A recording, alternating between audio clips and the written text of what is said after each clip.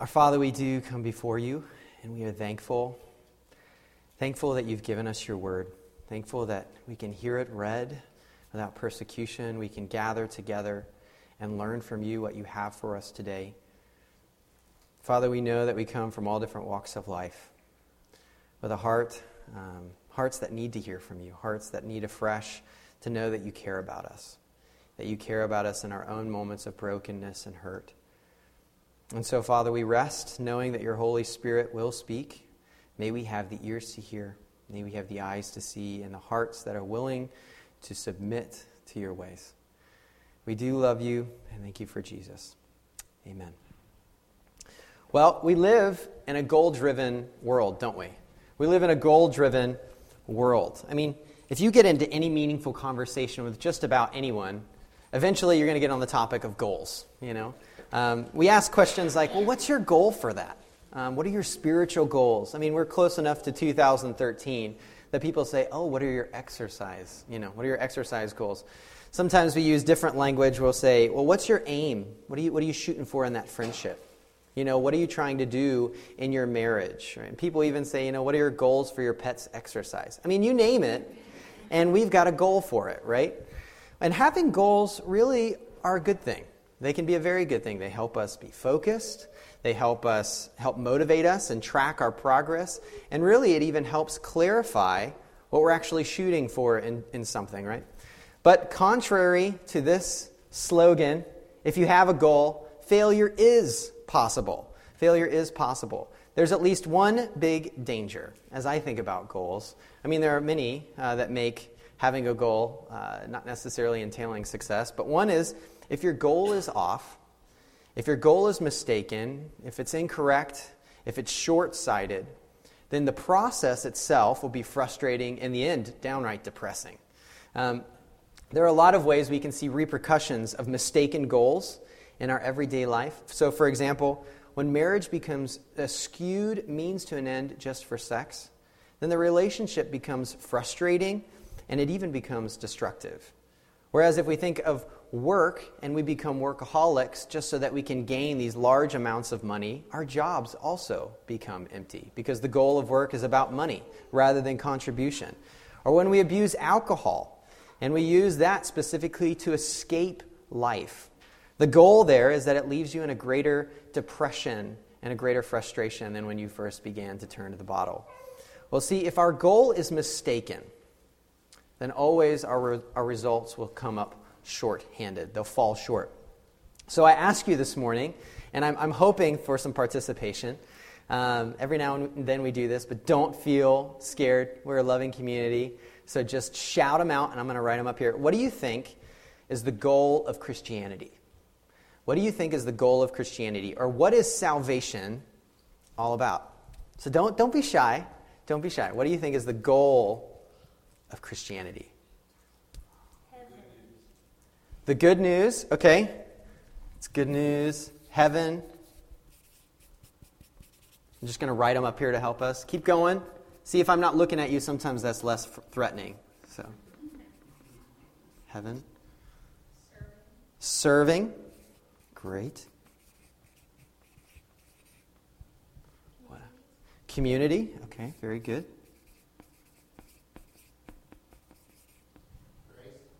Grace. There we go. There, Gary. I was trying to figure out who came out. That's good. Grace. Love. Joy. I heard that voice out there. Very good. Joy. What else? Alistair. What else?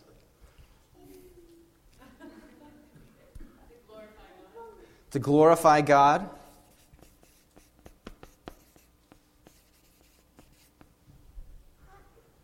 What else?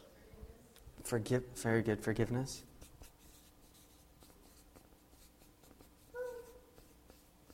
Oh, there's 3 S's. I mean, really, forgiveness is key. What else? What was that? Repentance. Very good.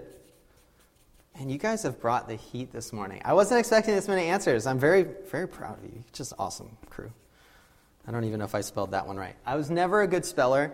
Actually, my two sisters and my mom and I, we would sit in church, and we would have like these note sheets sometimes. And whenever the pastor would fill in the blank, we would look at each other's blanks, and we'd all spell the word differently. And then we'd start laughing, and we'd kind of get in trouble. Well, here, I'm going to actually propose. These are great answers. Thank you so much for your participation. You just blow me away. If we look throughout the storyline of Scripture, we see these are all aspects of salvation. But really the goal of salvation is God. This is the goal of salvation. This is the purpose of Christianity. And all of these are benefits because of who God is. All of these are possible because of what God has done. God himself, he's our highest good, and he's our greatest goal. Not what he promises, not what he delivers us from, and not even what he leads us toward. But he is our heart's highest goal. God has designed us, he's wired us to be goal-oriented or purpose-motivated people so that we can find our highest goal and our greatest good in him.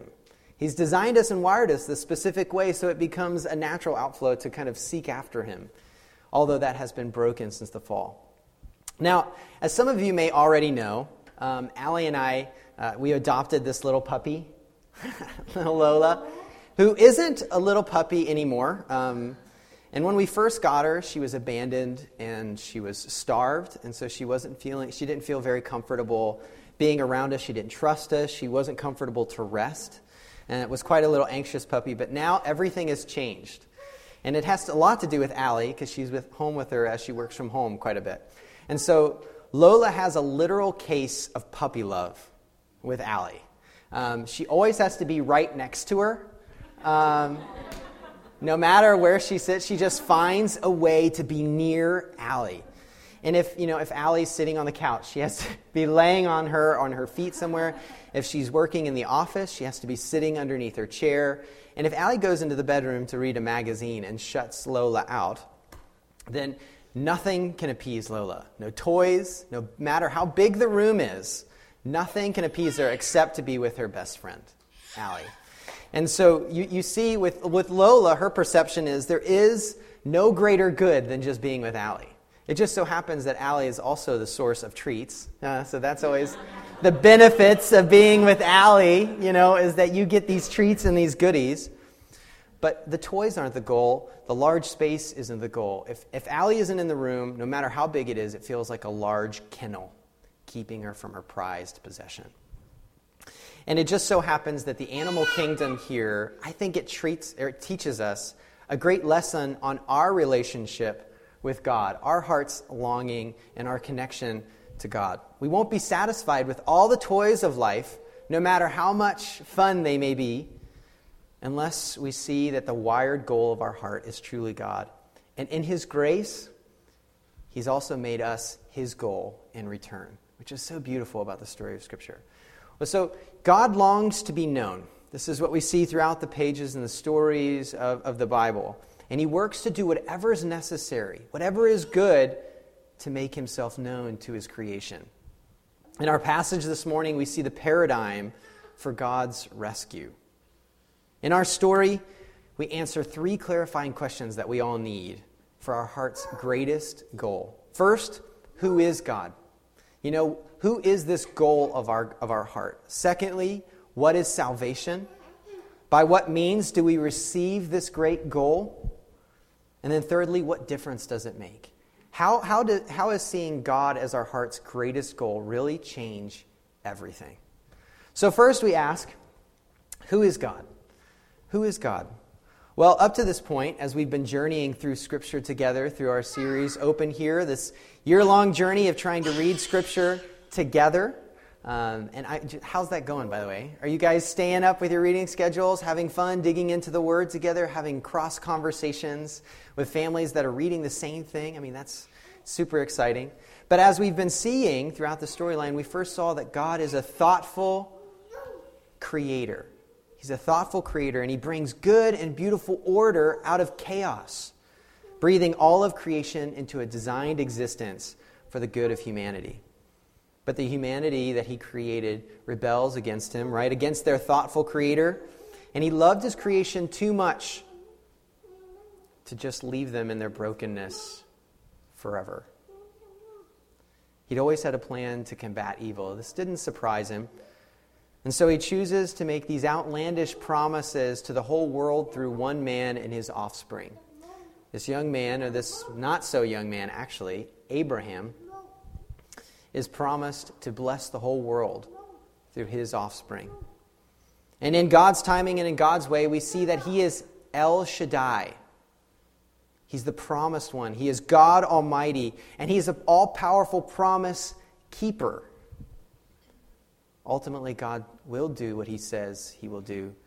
And to prove the point further, as we saw last week, the book of Genesis narrows in on one of Abraham's offspring, his great-great-grandson, Joseph. And he had this really cushy beginning, right? He's the favorite of his pops. But thanks to his brothers, for a good portion of his life, he spends it in slavery. He experiences false accusation. He's imprisoned. He's abandoned. Until at the right time, God takes him from the dungeons and the depths and places him second in command of the largest superpower in the world at the time, Egypt. God is working to fulfill his promises even when it seems darkest. And we saw God is still for his people, even though everything else seems like it's against us. Well, he continues to reveal himself this morning. And this is where we jump in. We've had these different pictures of who God is, the main character of the story of the Bible. And he continues to invite us deeper into knowing him when we enter into the book of Exodus. So when we come to Exodus 6, the passage that Wendy beautifully read for us, we see that there arose a new king over Egypt who did not know Joseph. You see, Abraham's offspring had come 400 years to be with Joseph, and they now found themselves in cruel slavery underneath the oppression of Egypt. And so this new Pharaoh, he didn't remember the good news that Joseph had brought upon the Egyptian nation. And in those years, Israel had gone from being the size of a family to the numbers of a nation. They were huge now. They'd expanded. And this really scared the Egyptians. And what do those in power do when they are scared? They oppress. Because they're afraid to lose their privilege, their right of rule. They try to control the population by enslaving the whole nation and also killing all newborn males and throwing them into the Nile River as a sign of trying to control and keep that clutch of slavery upon the Israelites. Well, in Exodus chapter 2, verses 23 through 25, we see the people of Israel groaned because of their slavery and cried out for help. Their cry for rescue from slavery came up to God, and God heard their groaning, and God remembered his covenant with Abraham, with Isaac, and with Jacob. God saw the people of Israel, and God knew. He knew the situation, and so his promise takes form in a plan of deliverance. God won't wait any longer. And in Exodus 3, verses 7 and 8, then the Lord said, I have surely seen the affliction of my people who are in Egypt, and I have heard their cry because of their taskmasters. I know their suffering, and I have come down to deliver them out of the hand of the Egyptians and to bring them up out of the land to a good and broad land, a land flowing with milk and honey. But we see that God doesn't do this alone. He never tends to do things alone. He works through the brokenness of humanity for his plans of salvation. And he calls an outcast of Egypt, Moses. Yeah, he was a Hebrew, a descendant of Abraham, who had been raised in the house of Pharaoh. I mean, this great story of being found in the Nile and raised in the household of the ruler of Egypt. But he'd fled Egypt just years before because he'd killed an Egyptian who was beating one of his own people. He had envisioned freeing his own people through violence, but it didn't work. Well, God had a different way that he was going to free his people, which is neat when we follow the story here of Exodus. And he calls Moses, who we think of Charlton Heston, standing up there with the Ten Commandments. But really, Moses isn't really that confident of a guy. He's not probably someone we would have looked at and said, man, what a strapping young man. He would lead the people, This is Moses. He's one of the meekest guys in all of Scripture. Quiet. He says he stutters and he stammers. But Moses, through these conversations with God, which blows our mind, reluctantly agrees to be God's spokesman, as long as his brother Aaron can come with him and help him out. I can't do this alone. I can't talk in front of people. And he finds himself before Pharaoh once again, this convict in a sense. And upon Moses' request to free the nation's biggest free workforce and this giant superpower, Pharaoh pretty much laughs him out of his court. And then he actually makes the work of the Israelites more stringent. He takes away their straw for making bricks, and it stirs the anguish and the heartache of the people of Israel as they have to now work harder to do the same amount of work. Well, Moses, he gets super discouraged. He was already battling this from the beginning. And he wrestles, and he finally comes before God, and this is what he says right before the passage, which was read for us this morning. Now, mind you, he's saying this to God, which is amazing about God's character, that he listens to this. Moses says, "O Lord, why have you done evil to this people? Why did you ever send me? For since I came to Pharaoh to speak in your name, he has done evil to this people, and you have not delivered your people at all." What gives? What's going on? If you were God, how would you respond to Moses at this point? Maybe a little bit of disappointment, maybe time to get a new spokesman, It's time to change things up a little bit. Well, our chapter this morning, chapter 6 in the story, is God's response to Moses' crying out. What reasons does Moses give to God? Or what reasons does God give to Moses, rather? None. Nada. Zippo. Rather, he just says in verse 1, now is the time for deliverance, Moses. Before wasn't the time. This is. And you're going to get to see it. I appeared to Abraham, to Isaac, and to Jacob in ways that I showed them that I was God Almighty. I was El Shaddai. And I made my promise with them that I would give them this great land, the land of Canaan. But now the time has come to take possession of that promised land. Now is the time. I've heard the cries and the groanings of my people in Egypt. I haven't forgot what I said I would do, Moses. But now's the time. And you see, this doesn't take God by surprise. In Genesis chapter 15, verses 13 through 14, when talking with Abraham centuries earlier, he says, "Then the Lord said to Abram, before his name was changed, know for certain that your offspring will be sojourners in a land that is not theirs, and will be servants there, and they will be afflicted for 400 years, the exact time period here. But I will bring judgment on the nation that they serve, and afterward they shall come out with great possessions." This whole situation, it doesn't take God by surprise. I get surprised when I find out how much it costs to put a filling in my tooth. But nothing surprises God. Absolutely nothing. And it's in this moment, through their pain, they're going to get to witness a beautiful attribute and aspect of who God is. So who is God? We see that God is. God is. The Hebrew word actually for Exodus, the title of this book that we're journeying through for a couple weeks, originally means names, believe it or not. And Exodus is often called the book of names.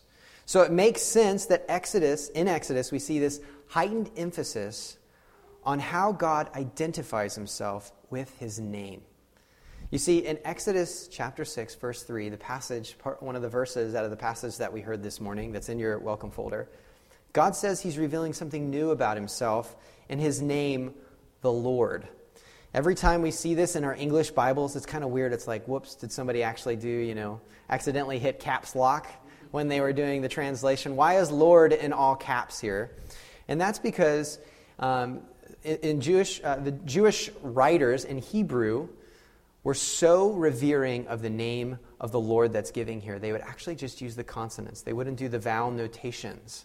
What they would do usually is use the vowel notations of another Hebrew word, Adonai, with this so that they didn't take the Lord's name in vain. So you just find the four consonants, and we wrestle through what the name actually sounded like.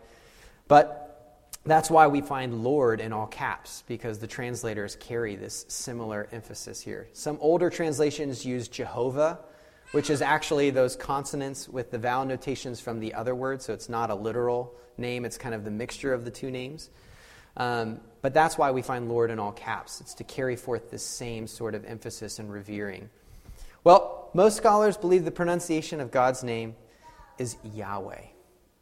And this means I am, which is really unique when we think about how God is defining himself, not how we define him, but how God defines himself here in these passages. He tells Moses that he's radically going to define himself by a verb rather than a noun here. God is not subject to our expectations and our definitions many times, but he shows up in his creation to fulfill his good promises. He's always present and presently working. He's an active God. He's just not some idea that's good for community building. But he's in and present and working for the good of his creation. So in other words, if you were to read Exodus 6:3 with a amplified version, it's as if God is saying, I appeared to Abraham, Isaac, and Jacob, but only partially, in the capacity of El Shaddai. But who I am fully, which is what my name Yahweh captures, I did not make myself known to them. This is made known first and only now to you, the Exodus generation, who will witness my mighty saving power. You see, God longs to be known. And he's working throughout history to reveal himself in Scripture. And he wants us to be known so much that he keeps revealing himself throughout the lives of his people in earthy, tangible history. He now shows himself in the story of Exodus to be a God who will save his people. He's a saving God. But we still need clarity, don't we? Because this word salvation is kind of a tricky word. What does that mean? What does it mean to be saved? So we ask, what is salvation? What is salvation? And in Exodus 6, verses 6 through 8, God gives Moses a speech to rally the people. In essence, because God is I am, he's present, I am that I am, he will save.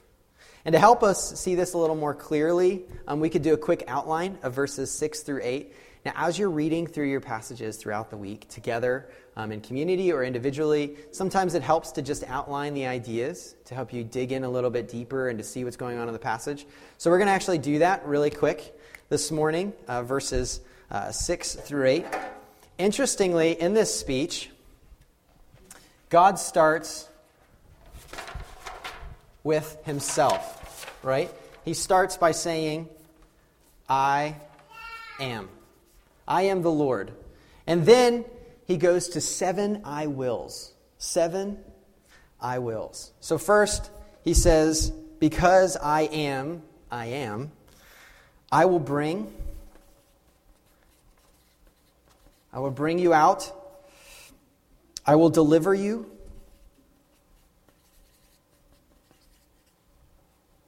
I will redeem.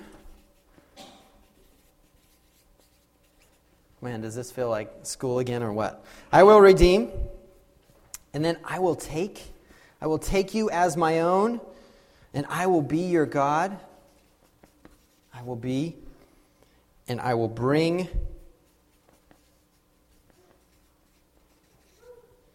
And I will give. And then he ends it once again with his signature. I am the Lord, all caps. I am. And if you follow this, it's quite amazing that he bases what he's going to do out of who he is. He is the ever-present, ever-working God. And this is why he will do these 7 things. And then he just reminds us, remember, this is why I'm doing it, because I am Yahweh. I am. And it's in this speech, we actually see broadly 3 kinds of deliverance. These 7 I wills capture 3 broad types of deliverance as we understand what salvation is. And first, salvation is deliverance from something. It's deliverance from something. So you can see that here in these first 3. It's deliverance. Oh man, here we go. Deliverance from. And the Israelites, they needed rescue, right? There's no way they're going to get out of their plight without something miraculous breaking in, breaking their chains, and bringing them out from under the burdens of their oppressors, the nation of Egypt. The old way of living that wore them down, their old identity as slaves, they saw themselves as slaves, as property. It left them feeling worthless. And the life, if you could even call it that, was a living death, working for others, being beaten down, just seen as a piece of property, a piece of machinery to do the work of the privileged. Well, God's going to crash the Egyptians' party with his plagues. With his outstretched arm, that's what that means. That's the language of God's power, and he's going to come. And this is how God will save, how God will deliver the people of Israel out of their hell, out of their living hell that they currently find themselves in. With each destructive plague, he's sending a message that he's more powerful than whoever is bringing bondage upon them. Ra, the sun god of Egypt, he has to bow to Yahweh. Nimbus, he's got to bow to Yahweh. Pharaoh, who is also seen as a god in the Egyptian culture, eventually bows his knee to Pharaoh, or to Yahweh. For only Yahweh is the true God. Only Yahweh is I am, present and presently working.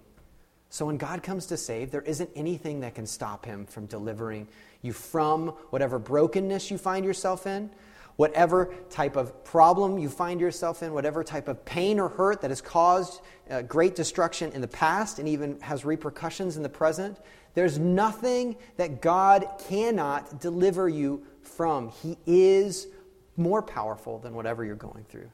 This is the type of God that saves us. He delivers us from.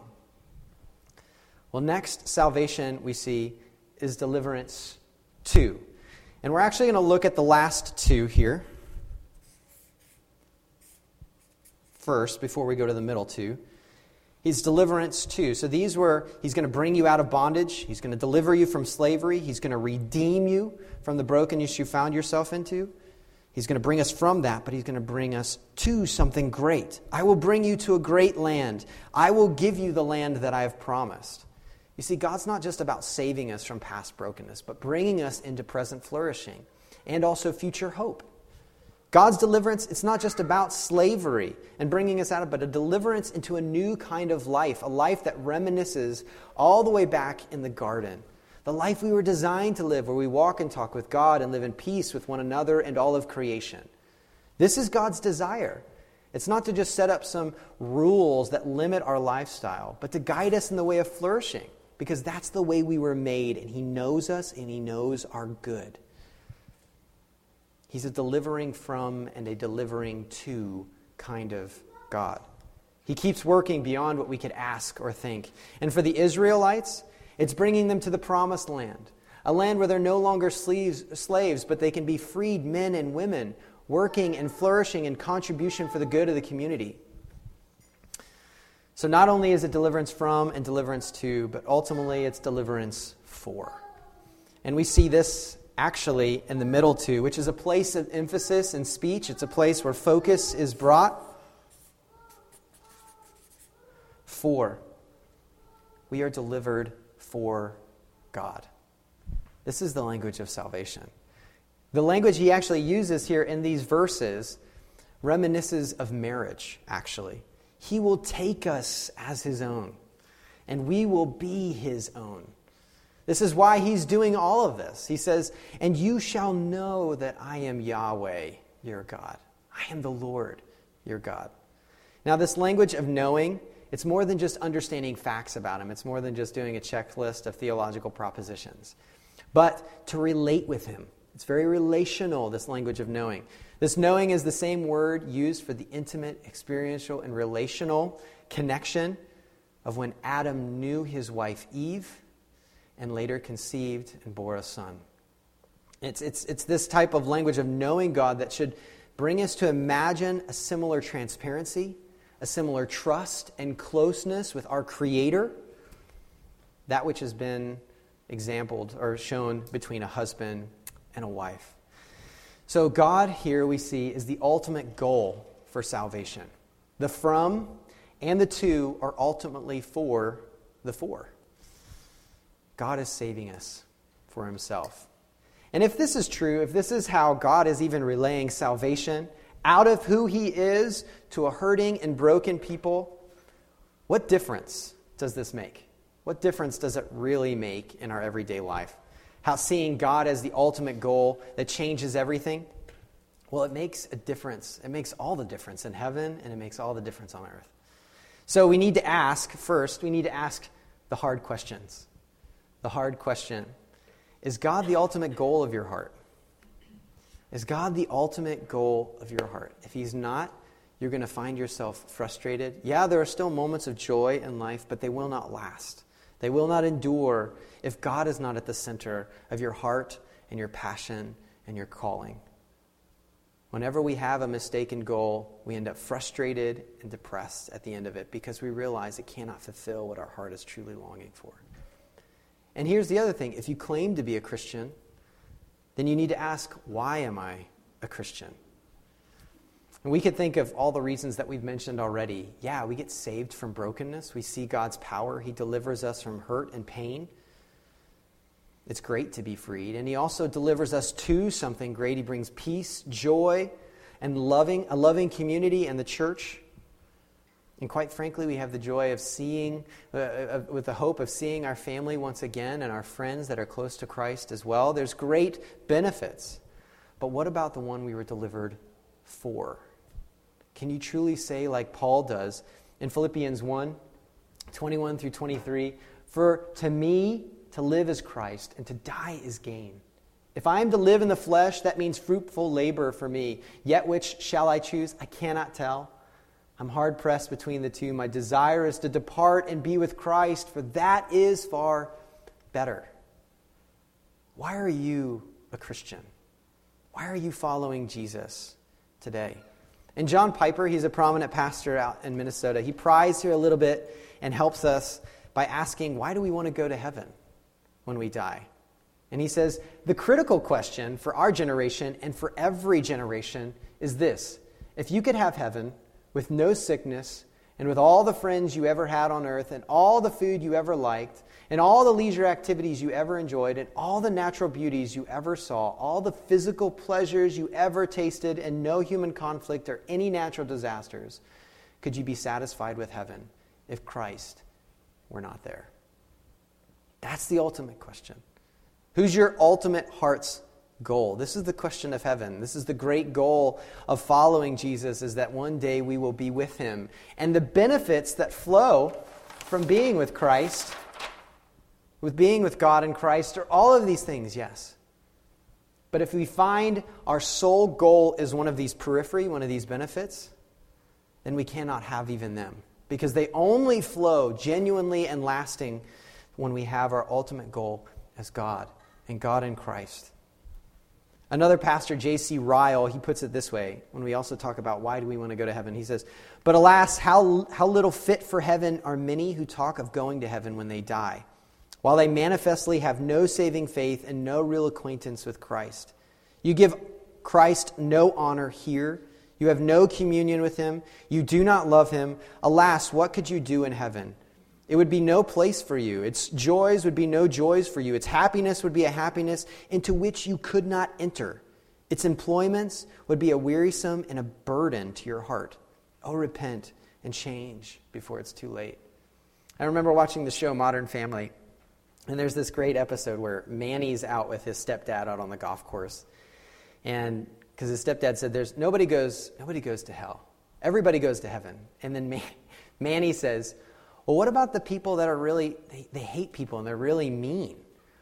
And then the stepdad says, "Well, they get a special part of heaven." "Well, how do we know we're not going to interact with them when we get to heaven?" He goes, "Well, there's kind of a wall around them and there's barbed wire fence so they can't get out." He goes, "That sounds a lot like hell." Because we have to ask these questions, because we as people, we make decisions and we have trajectories that we're headed on. And ultimately what Scripture is saying, if your ultimate goal is not God, you're not going to want to be in heaven, because heaven is all about God and Christ and what he has done through Christ for the redemption of the world. And if your heart is not set there, then heaven will not be a comfortable place for you. Is the goal of your heart mistaken? If so, then realign your goals. Realign your goals. This is a great opportunity. Get to know God. I mean, really know Him. Not just know about Him, but pray that the Holy Spirit would cultivate a longing and a passion for Him, that your heart's goal would be found in Him. Oh, that we would have the cry of the psalmist in Psalm 42, where he says, "As a deer pants for flowing streams, so pants my soul for you, O God. My soul thirsts for God, for the living God." It's only here that we finally find what our hearts are looking for. Otherwise, we continue worn down and calloused by the yoke of slavery, either to our own preferences or our own decisions and pain. But we can hear the Son of God who's inviting us to come. As He says in Matthew 11, "Take my yoke, it is easy, and my burden is light." Put down the yoke of slavery. Put down the burdens that are bearing you. Is your heart tired of chasing after mistaken goals? Well, if we look in the story of Exodus 6, in verse 9, how do the people respond to this great speech of God's character and His activities to redeem? When Moses spoke these words of salvation to them, they didn't listen because they were so worn out. They didn't listen because the language there is that they were short of breath. And it's capturing this picture of a child when it's sobbing and weeping and trying to catch its breath. It's so worn out and in pain that they can't see past their pain. Well, don't let your pain keep you from seeking after God. Don't let other people's pain keep you from seeking after God as the ultimate goal of your heart. And we do this sometimes by just becoming numb. We bury our heads in our work. We deafen our ears in skepticism. But now is the time to realign your heart so that God is the goal of your heart. But this also makes a difference. When we actually place God as the goal of our heart, it makes a difference in our posture towards God and how we relate to Him and His Word. So when God is the goal of our heart, we show it by our trust and our obedience to His Word. Because if He's the ultimate goal, wherever He leads is okay because we're with Him. It's not about, well, this makes me feel comfortable. Oh, this makes sense in our culture. No, this is where God is.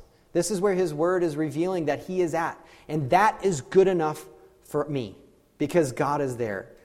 Don't keep me outside of the room. None of the toys you give me, no matter how big the room is, if God isn't in there, then my heart is not satisfied.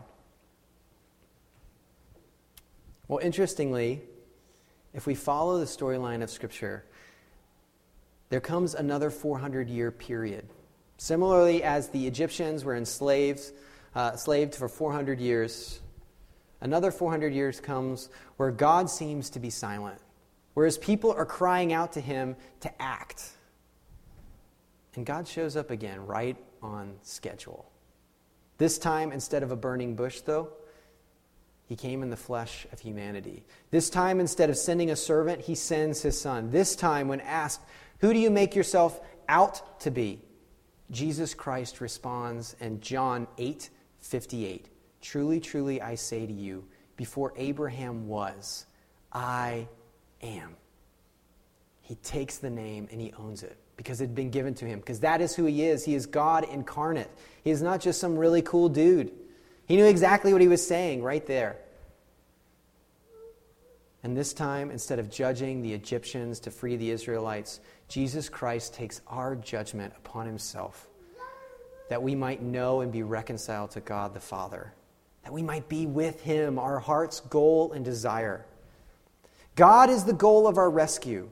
God is the goal of our ambition, our dreams, and our desire. Have you come to see that God is the wired goal of your heart? And if not, seek Him while He is still able to be found, while the time is still available to you. And if you are a Christian, ask yourself why. It's not just to come and gather on Sunday mornings to have some great treats and have a good time, although we do have a good time. It's because of who Christ is and the joy of getting to spend eternity with Him later, when heaven and earth come together and are finally doing all the will of the Father, the fulfillment of the Lord's Prayer, and also here today. Seek Him first, and all of these things will be added unto you.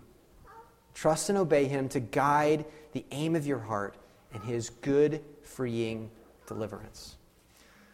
Let's pray together. Our Father, we come before you, amazed at your word, continuing to see you work throughout history, choosing your people to save, choosing to always do good, choosing always to never give up on your creation. This is the kind of God you are, and you reveal yourself afresh here to the Exodus generation, and now we get to read back upon and learn afresh, to remember. God, may you be the goal and the passion of our hearts. You've wired us to be goal-driven people. So may we then embrace the wired, goal-driven fulfillment, which is you incarnate for us, who lived the life that we could not live, died the death we deserved to die, and raised again from the grave 3 days after, that we might be reconciled to God and have a hope of everlasting life with you in peace and joy and love, life as we were designed to live. Holy Spirit, come and move within us. Lord Jesus, may you be our Lord, and Heavenly Father, may you receive the glory. We pray this in the name of Jesus. Amen.